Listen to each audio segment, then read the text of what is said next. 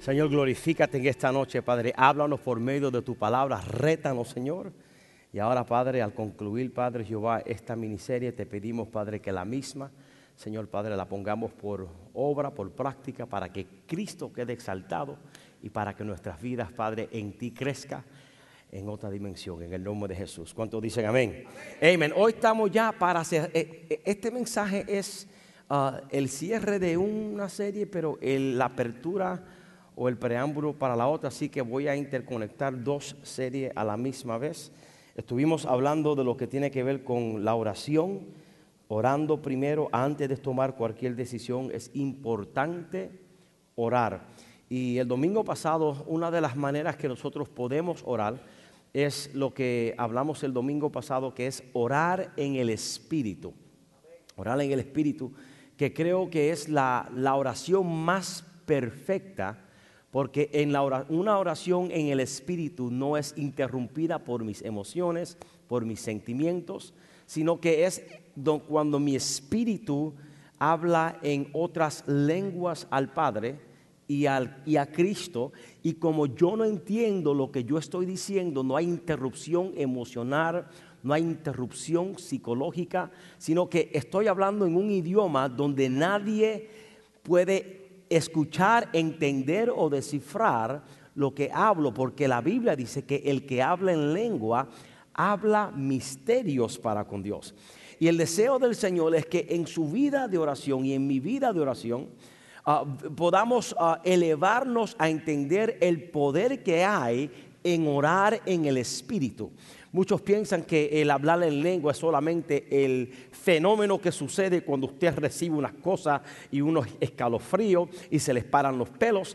Esos son efectos emocionales de una realidad espiritual. Pero cuando yo entiendo que el hablar en lenguas es más que sentir, sino que es la vía por el cual yo me comunico directo con el Padre por medio del Espíritu Santo, entiendo que no tengo que hablar en lengua porque siento escalofrío, no tengo que hablar en lengua porque se me paran los pelos, sino que es el dialecto espiritual en donde yo, cuando quiero comunicar con Dios y no quiero que ni yo mismo sepa lo que mi espíritu le quiere decir, yo cambio del español, del inglés, y hablo en el idioma espiritual, y esa es la manera en con que yo oro al Padre en el Espíritu por medio del Espíritu Santo. Y para que eso suceda, entonces usted tiene que creer en fe que Dios nos ha dado ese don, que dice la Biblia que ese don es para la iglesia. El don de hablar en lenguas no es para un grupo élite, sino el don de hablar en lenguas es para la iglesia. ¿Para qué? Pablo dice, para la edificación de la iglesia. Y es por eso es que es importante que usted entienda que el deseo del corazón de Dios es que usted aumente su vida de oración, de una oración en el ámbito terrestre a una oración en el ámbito espiritual, para que entonces usted pueda conectarse al Padre sin interrupción e interferencia y tener acceso directo al Señor. Amén. Eso lo hablamos el domingo pasado, pero hoy vamos a hablar un poquito. Obviamente, terminando una, comenzando otra. Vamos ahora a hablar un poquito sobre la importancia de orar todo tipo de oración. Todo tipo de oración. Hay que orar toda oración. Alguien diga, orando toda oración. Alguien diga eso. En Efesios capítulo 6, versículo 18, el apóstol Pablo nos está hablando de la importancia de ponernos toda la armadura del Señor.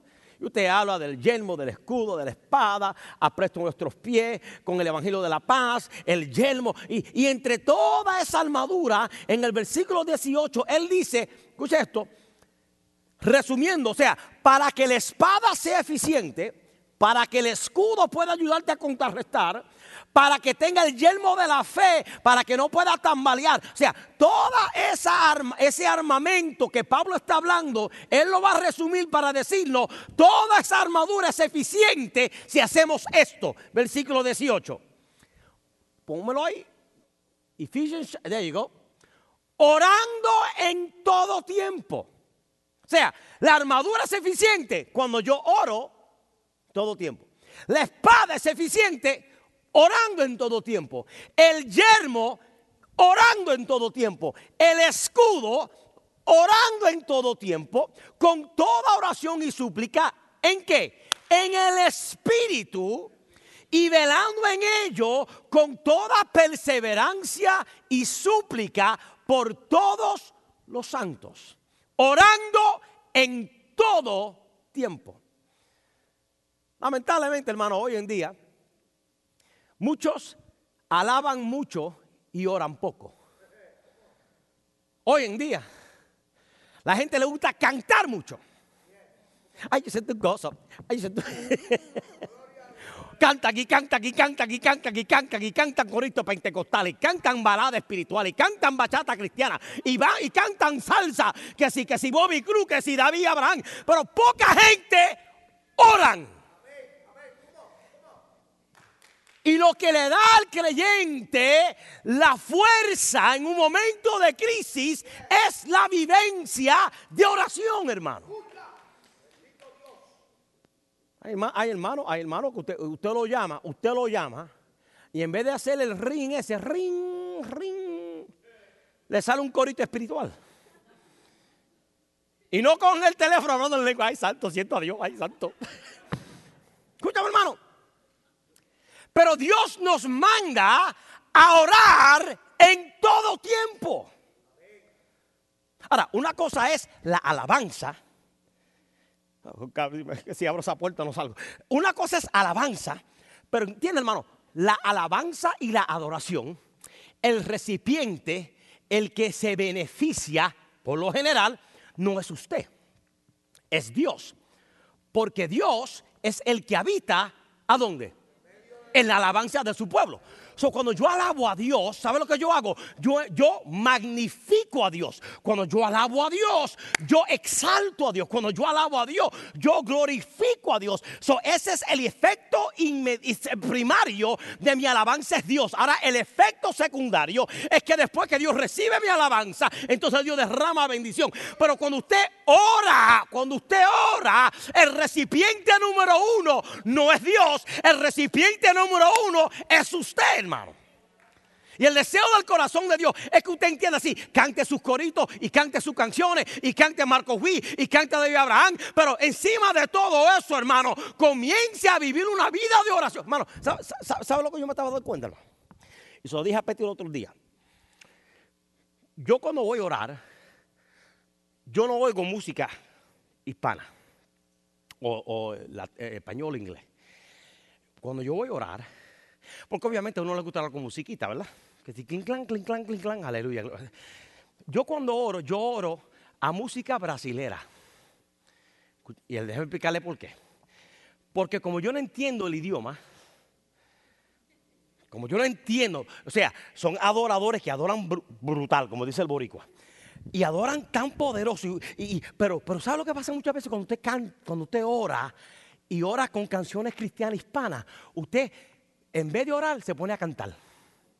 Y me levantaré. Cállate, ora, no cante.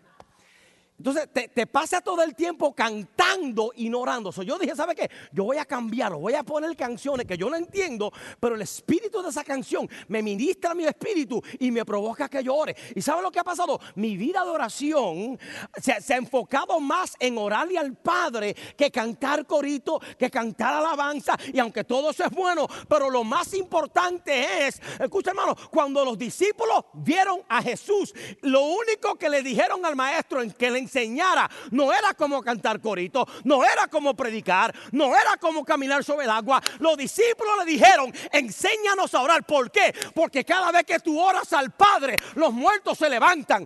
Cada vez que tú oras al Padre, los vientos y los mares te obedecen. Yo vengo a decirte en esta mañana, el hermano y el creyente que se da la tarea, orar en todo tiempo, tu vida es una vida exitosa para la gloria del Señor. Orando mira lo que dice la Biblia, 1 Tesalonicenses 5:17. Pablo dice: orad sin cesar. ¿Y qué eso significa, pastor? Que voy a vivir de rodillas. Mi alma te alaba, Jesús. Primero que nada, ya me cansé. Primero que nada, Jesús nunca, si usted lee la Biblia, porque hay gente que piensa que para ser un buen orador hay que estar postrado. Como ponen en las carátulas. ¿Te acuerdas las carátulas de antes? Sí.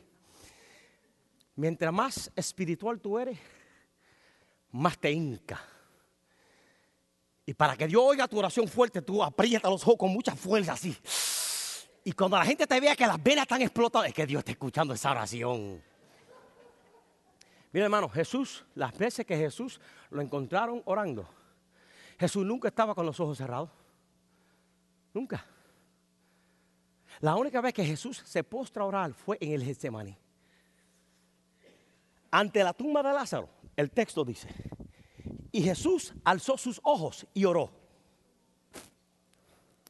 Jesús no tenía los ojos cerrados cuando estaba orando, pero dice la Biblia que no teniendo los ojos cerrados, abiertos los ojos, mirando hacia arriba, oró al Padre y un muerto salió de la tumba. Porque el poder de la oración no está basado en cómo tú te penalizas, en cómo tú te afliges tu cuerpo. No, porque no es por obra para que nadie se gloríe. Lo que Dios está mirando y está buscando un hombre y una mujer que viva dentro de la perspicacia espiritual para entender que la eficacia de la oración no es cuánto me arrodillo, sino es cómo estoy comunicado en la frecuencia del Espíritu 24/7 al día. Esto, hermano, esto quiere decir, cuando yo digo, cuando Pablo dice orando toda oración, ¿qué eso nos dice a nosotros?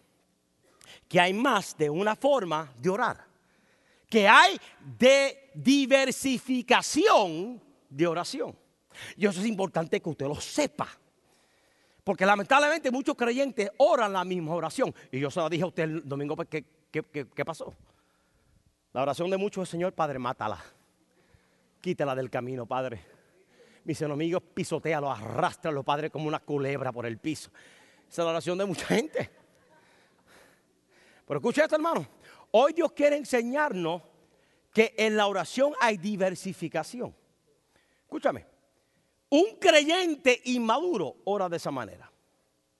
Pero un creyente maduro entiende que el orar con el Señor no es pedirle muerte y venganza al prójimo. ¿Por qué? Porque el hombre del cual yo le estoy pidiendo a Dios que mate, Dios lo ama. Dios ama a mi enemigo así como me ama a mí. Si yo le pido al Señor que mate a alguien que me hizo mal y Dios lo ama a él no lo va a matar porque yo se lo estoy diciendo. Cuando usted entiende el poder de la oración y la diversificación de la misma, usted no gasta todo su tiempo orando por venganza, orando porque lo aniquile, que yo quiero ver mis enemigos postrados. No. Cuando usted entiende el poder de la oración, escuche esto, hermano. Yo quiero que usted sepa que hay diferentes tipos de oración. Y algún día, un día de la semana, cuando hagamos estudio bíblico, sobre la oración lo voy a hablar. Muchos creyentes no entiende que hay diversificación de oración. Pero mira, en la Biblia encontramos lo que se llama guerra espiritual. Y eso algún día yo lo voy a explicar porque, hermano, ay Dios mío, si la iglesia entiende el poder de guerra espiritual. Porque las armas de nuestra milicia no son carnales, sino poderosas en Dios para destrucción de fortaleza, derribando todo argumento y llevándolo cautivo a la obediencia de Cristo. Cuando usted entiende eso, hermano, que esta cosa llamada la vida cristiana no es lo que se vive en el ámbito natural, sino es lo que se vive en el ámbito espiritual. Y usted entiende que esto es una guerra, hermano, hay una guerra. Pero el distintivo de esta guerra a otra guerra es que esta guerra ya está ganada. Y cuando usted entiende que usted está en una guerra que ya está ganada, aunque te tiren bombardeo, aunque te tiren lanza, aunque te tiren jabalina, aunque te tiren misiles, tú sabes y tú entiendes lo que dijo Job. Yo sé que mi Redentor vive y aún del polvo me levantará. Escúchame, hermano. Está lo que hablamos, la guerra espiritual. La otra oración es intercesión. La otra es atando y desatando. Usted no ha escuchado gente, yo ato, yo conjuro, yo reprendo. Hay gente que vive en toda la vida atando y desatando. Pero hay más oraciones que estas, hermano. Está la oración De acuerdo, la oración de estar de acuerdo. Se la encontramos en Mateo 18, 19. También está la oración de fe. Está la oración de consagración y dedicación. Estas son todo tipo de oraciones. Y nosotros nada más, Padre, mátala y mátalo y córtalo y túmbalo. No, hermano, gradúese en la oración. Pero de tantas oraciones que uno puede hablar, hoy yo quiero hablar de una oración que nos va a llevar al otro lado de lo que Dios tiene para con nosotros. Y es, escuche esto, la oración o el orar. Escuche esto, hermano. Esta no es orar por guerra espiritual o orar por... Esta es orar por aquellos que os calumnian, os ultrajan y os persiguen. Viste que nadie dijo amén, viste, porque esta oración nadie quiere orarla. Esta oración, no, yo quiero atar y desatar y pisarle el pie en el carro y el carro es mío, tocar la puerta y que le den la llave de la casa. Esta oración hay que orarla, hermano. Y mira lo que dice la Biblia, Mateo 5:44.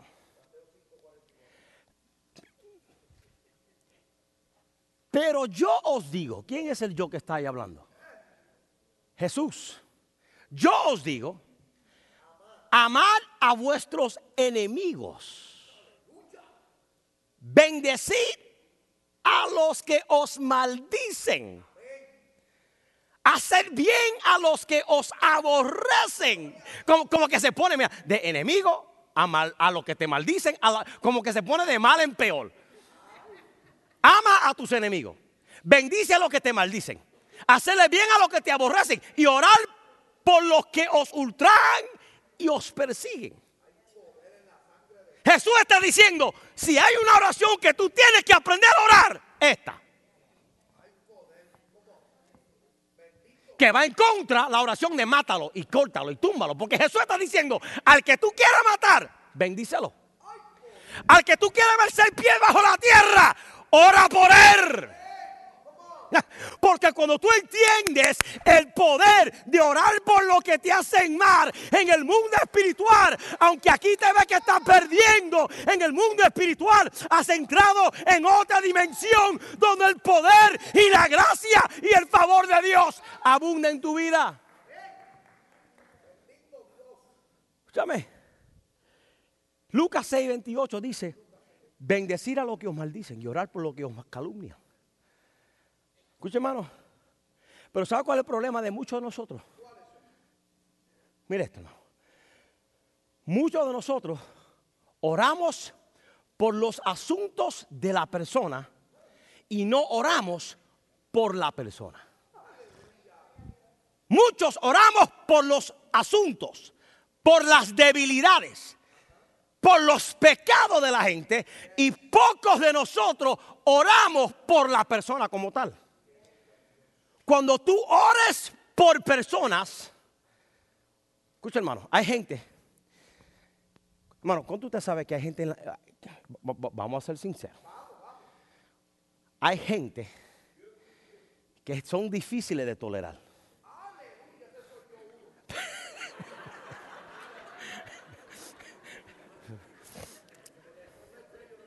Hay gente, el que tenga oído para oír. Mira, hermano. Hay gente, hermano, que como que se le hace difícil amar a la gente. Se le hace difícil amar. Escucha esto, hermano. Pero escucha esto, hermano. Es difícil amar. Escúchame. Es difícil. Entonces, como es difícil, entonces, cuando oramos por esa persona, oramos la oración de muerte. Sácalo de aquí, Padre. Cuando tú no conoces a una persona, tú oras de la persona, pero no oras por la persona.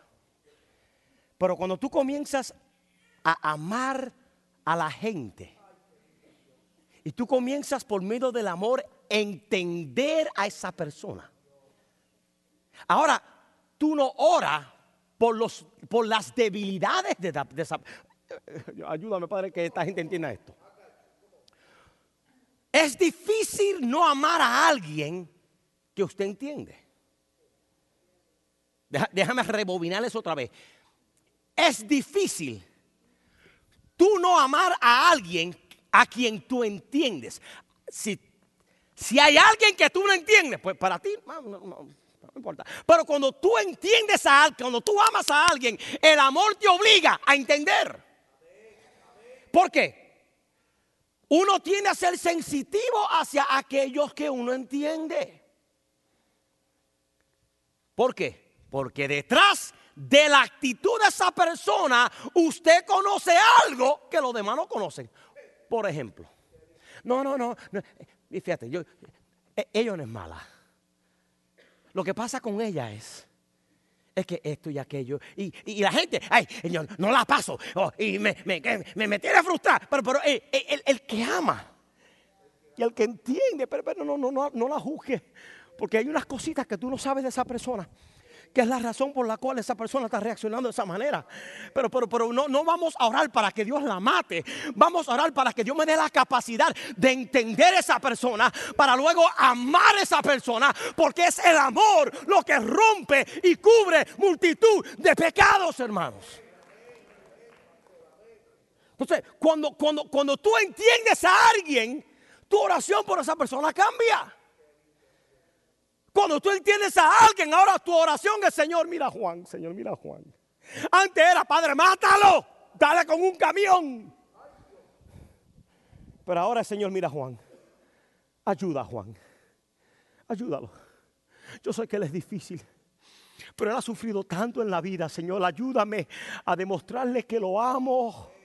Dame la oportunidad para demostrarle tu amor. Y ahora tu oración comienza a cambiar por la misma persona que habla de ti, por la misma persona que te levanta calumnia, por la misma persona que levanta bochinche. Y cuando tú comienzas a entender a esa persona, ahora tú no estás tirando fuego contra fuego, sino que ahora en el mundo espiritual, por cuando tú entiendes el trasfondo de esa persona, tu oración cambia. ¿Qué dijo Jesús en la cruz del Calvario? Padre, perdónalo. Es que ellos no saben lo que están haciendo. Para entender a alguien, tienes que orar por esa persona y dejar de orar por los asuntos y debilidades de la persona. Es ahí cuando tú comienzas a entender.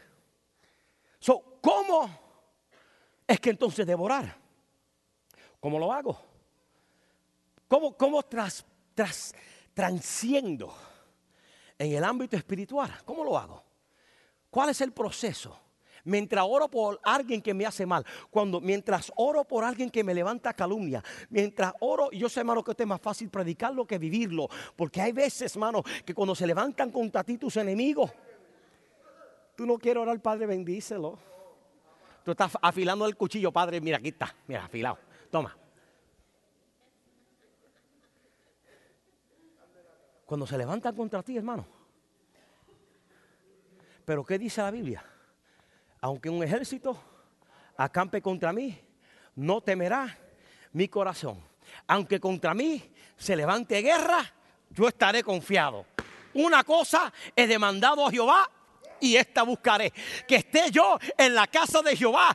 Mira, Dios mío, para estar en la casa de Jehová, para contemplar su hermosura y inquirir en su templo. Mientras tus enemigos, que tú entiendes que están haciéndote la vida imposible porque ellos tienen crisis, Dios dice: no le caiga palo, métete al templo y métete a la iglesia y contempla la hermosura de Dios, para que la hermosura de Dios se apegue a ti, para que cuando te vean a ti, los mismos que te tiran contra piedra, ahora dice: mira, look, I feel like preaching. I'm sorry.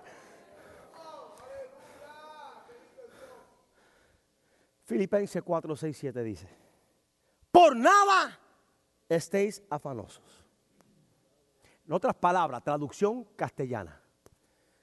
No pierda la tabla. Cógelo con take it easy.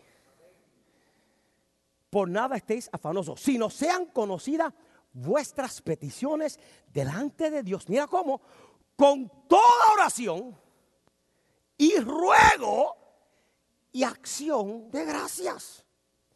Consecuencia: y la paz de Dios, que sobrepasa todo entendimiento, guardará vuestros corazones y vuestros pensamientos en Cristo Jesús. Ahora, ¿cuál es el patrón de oración en Filipenses capítulo 4, versículos 6, 7? Primero, orando.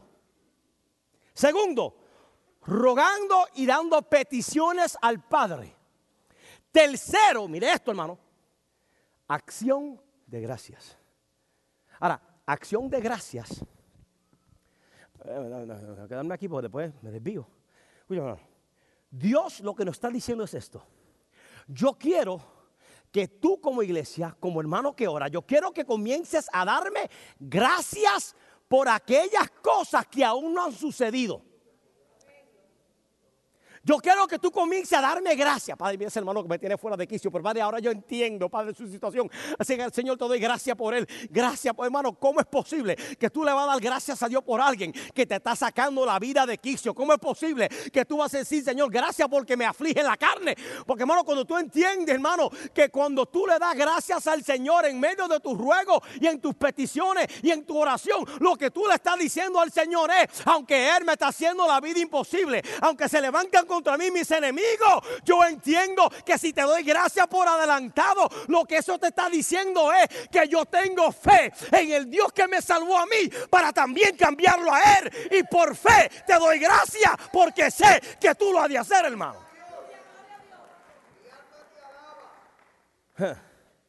Escúchame, toda acción de gracia en oración tiene que ser sellada con alabanza. So, hermano, la alabanza es lo último que usted hace cuando usted ora. No es lo primero que usted hace. Después que crece en fe, expresa acción de gracia por adelantado, y ahí es donde podrá abrazar y disfrutar de la paz de Dios. Hermano, hay veces que yo oro y antes de orar tengo una tensión por un problema, estoy preocupado por una situación, estoy quizás afligido por una carga, y ¿sabe lo que yo hago? Me pongo a orar. Escuche, alguien diga, me pongo a orar. Yo no me pongo a postear en Facebook. Ay, me hirieron hoy. El emoji, la carita es así. Estoy triste porque alguien habló de... No, mano, eso. Hay veces que yo tengo una gana de meterme en el Facebook, en la computadora suya. Cuando usted está posteando eso, me da ganas de salir por la computadora. Hermana, reprenda al diablo. Ay, estoy triste. Nadie en Facebook te va a poder restaurar tu problema. Apaga el maldito Facebook y métete en oración.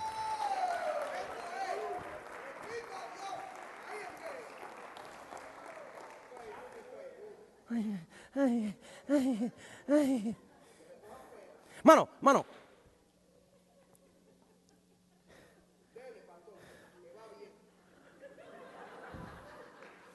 Hay una bipolaridad en la iglesia, hermano. Hoy en Facebook, ay, mañana, aleluya, gloria a Dios, se monta en mí. El otro día,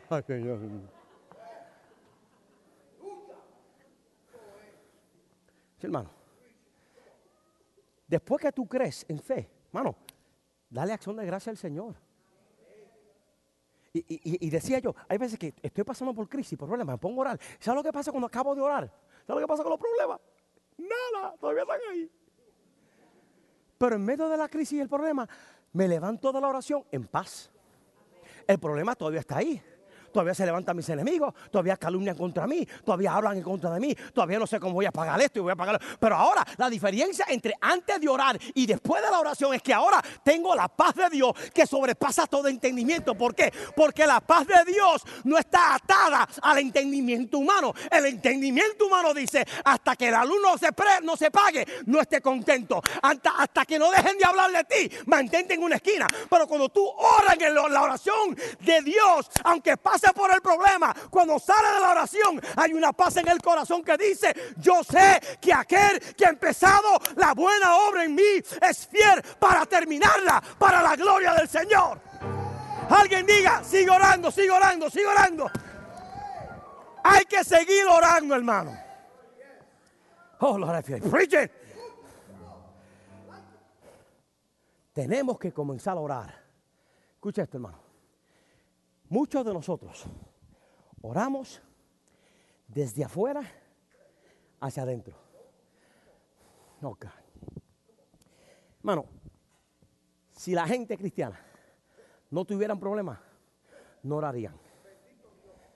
Porque la mayoría de la oración de muchos cristianos es de lo que pasa desde afuera hacia adentro. Oro al Padre, me meto aquí con Dios, porque allá tengo crisis. Pero Dios quiere graduarnos de no ser gente de oración desde afuera hacia adentro, sino ser gente de oración desde adentro hacia afuera.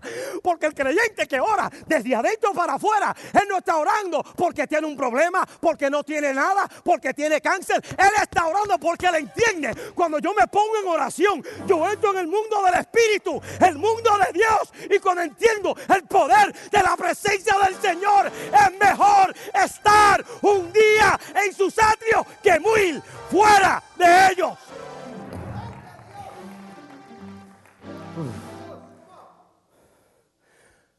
Pero el que no entiende esto, solamente ora desde afuera hacia adentro. Por eso cuando no hay problema, no ora. Pero cuando las cosas se ponen feas, familia va a morar. Pero hoy Dios quiere llevarnos a otro nivel. Dios mío, ese reloj me tiene empogonado.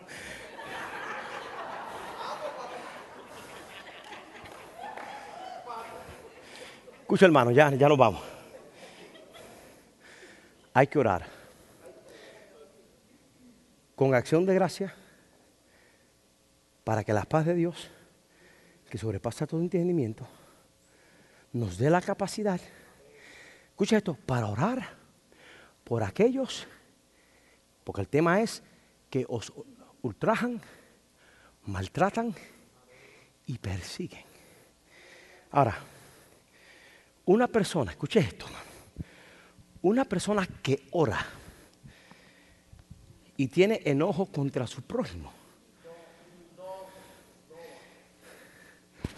esa oración el Señor no la escucha. Usted no sabe, hermano, la primera oración. Media, esta serie la continúo, yo tengo que terminar esto. Mire, la primera frase que Jesús dijo en la cruz, de las 7, ¿sabe qué fue? Perdónalos. Dios no iba a escuchar ninguna de las otras 6 frases si Él nos resolvía con el perdón primero. Escúchame, hermano. Tenemos que aprender a perdonar en oración a aquellos que os hacen mal. Correr no es la solución. Es orar al Padre para que nos dé la capacidad de perdonar. La Biblia dice que si, escucha esto, que si tú sabes que alguien te hizo mal a ti, no que tú a él a ti,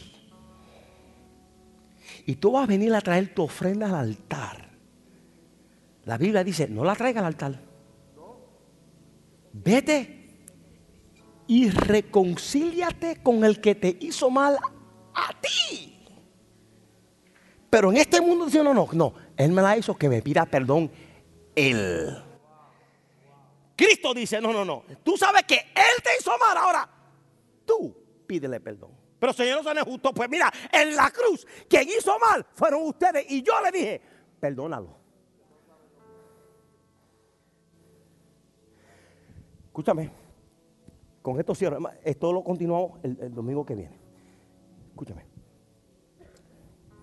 Si tú, escúchame, hermano, yo creo que usted, si usted no resuelve con el perdonar a las personas, usted puede estar orando y hablando con Dios, pensando que Dios le está escuchando, y usted no sale bendecido en absoluto. ¿Usted se acuerda del episodio de Caín y Abel? ¿Se acuerda? Caín mata a Abel, ¿se acuerda de la historia? ¿Por qué mató Caín a Abel? Envidia, celo. Y a causa de eso, lo ultraja, lo mata. Pero todavía él tenía odio en el corazón por su hermano, porque Dios le dio la bendición al hermano. Mira lo que pasa. Dice el texto que Dios tiene un diálogo con Caín. Y Caín no aprovechó el momento que él tenía en la presencia de Dios. Él estaba, hermano, Caín estaba hablando con Dios. Dios le dice a Caín, Caín, anota a tu hermano. Hermano, usted sabe lo que es Dios hablarle a usted. Usted sabe lo que es eso, hermano. Y teniendo el privilegio de hablarle a Dios, tú no aprovechas el momento de Dios porque en tu corazón todavía está enfurecido por lo que tu hermano te hizo. Y muchas veces nosotros tenemos raíces de amargura en el corazón y estamos en la presencia de Dios y que orando. ¿Por qué? Porque como hacemos el mecanismo de la oración, el postrarme, hacemos los mecanismos, pensamos que Dios está ahí. Pero tú puedes estar haciendo la oración y Dios dice, es que hasta que tú no resuelvas con tu hermano, yo no te voy a escuchar. Por eso, iglesia, la madurez espiritual no se define por vestimentas religiosas, por dialectos cúlticos, por conocimiento de las escrituras, porque se había un grupo que más sabía la Biblia, eran los fariseos, y Jesús los llama sepulcros blanqueados. Nada de eso. Lo que te da la capacidad para dejarle saber al mundo tu relación con Dios en oración es cuando tú logras perdonar a aquellos que te hacen mal. Y mi hermano, eso duele. Tener que pasar media hora diciéndole al Señor que lo bendiga cuando lo que quiero es, Padre, mátalo. Es fuerte, pero es ahí donde tú comienzas a ver lo grande que tu vida espiritual ha crecido. Donde ahora tú puedes decir lo que dijo Jesús: amad a vuestros enemigos, perdonar a los que os ultrajan, orar por los que persiguen. Ay, Dios mío, usted sabe lo que es eso, hermano. Mi punto era, Dios mío, no pude, se acabó el tiempo. Mi punto era ahora entender a los enojados, entender a los que te hacen mal. Ese es el punto para llegar a la serie de Bajo Construcción. Porque cuando usted no mira la ofensa de la persona, escucha, hermano, cuando usted no mira la ofensa, o sea, esto fue lo que esta persona me hizo. Ok, yo estoy herido porque me hizo esto. Pero cuando tú entiendes esto de esa persona que lo llevó a hacer lo que hizo, entonces la cosa cambia. La cosa cambia. Y yo quiero bregar con teniendo esta mente bajo construcción. Por eso, para que esta mente cambie, hay que orar en todo tiempo. Para que entonces la renovación ocurra en nosotros. Para entonces poder hacer la voluntad de Dios, que es la agradable y la perfecta. Pero el domingo que viene voy a hablar de los síntomas de una persona que hiere, de una persona que maltrata. ¿Cuáles son los síntomas de una persona que te hace sentir mal? Para que usted entienda que quizás no es porque es hija del diablo, no es eso. Quizás es porque ha pasado por unos traumas en la vida y unos episodios en la vida que ahora lo único que sabe manifestar es lo que hace. Y para eso, hermano, el creyente tiene que entenderlo, hermano. Por eso yo no puedo maltratar a un hermano que viene y habla áspero. Yo no puedo marginar a una hermana que viene y tiene una actitud anti Dios.